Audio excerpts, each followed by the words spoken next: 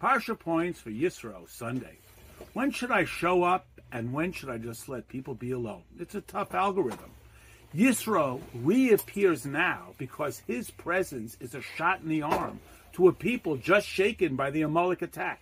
Here's a formula. When you want to see because you're curious, think twice.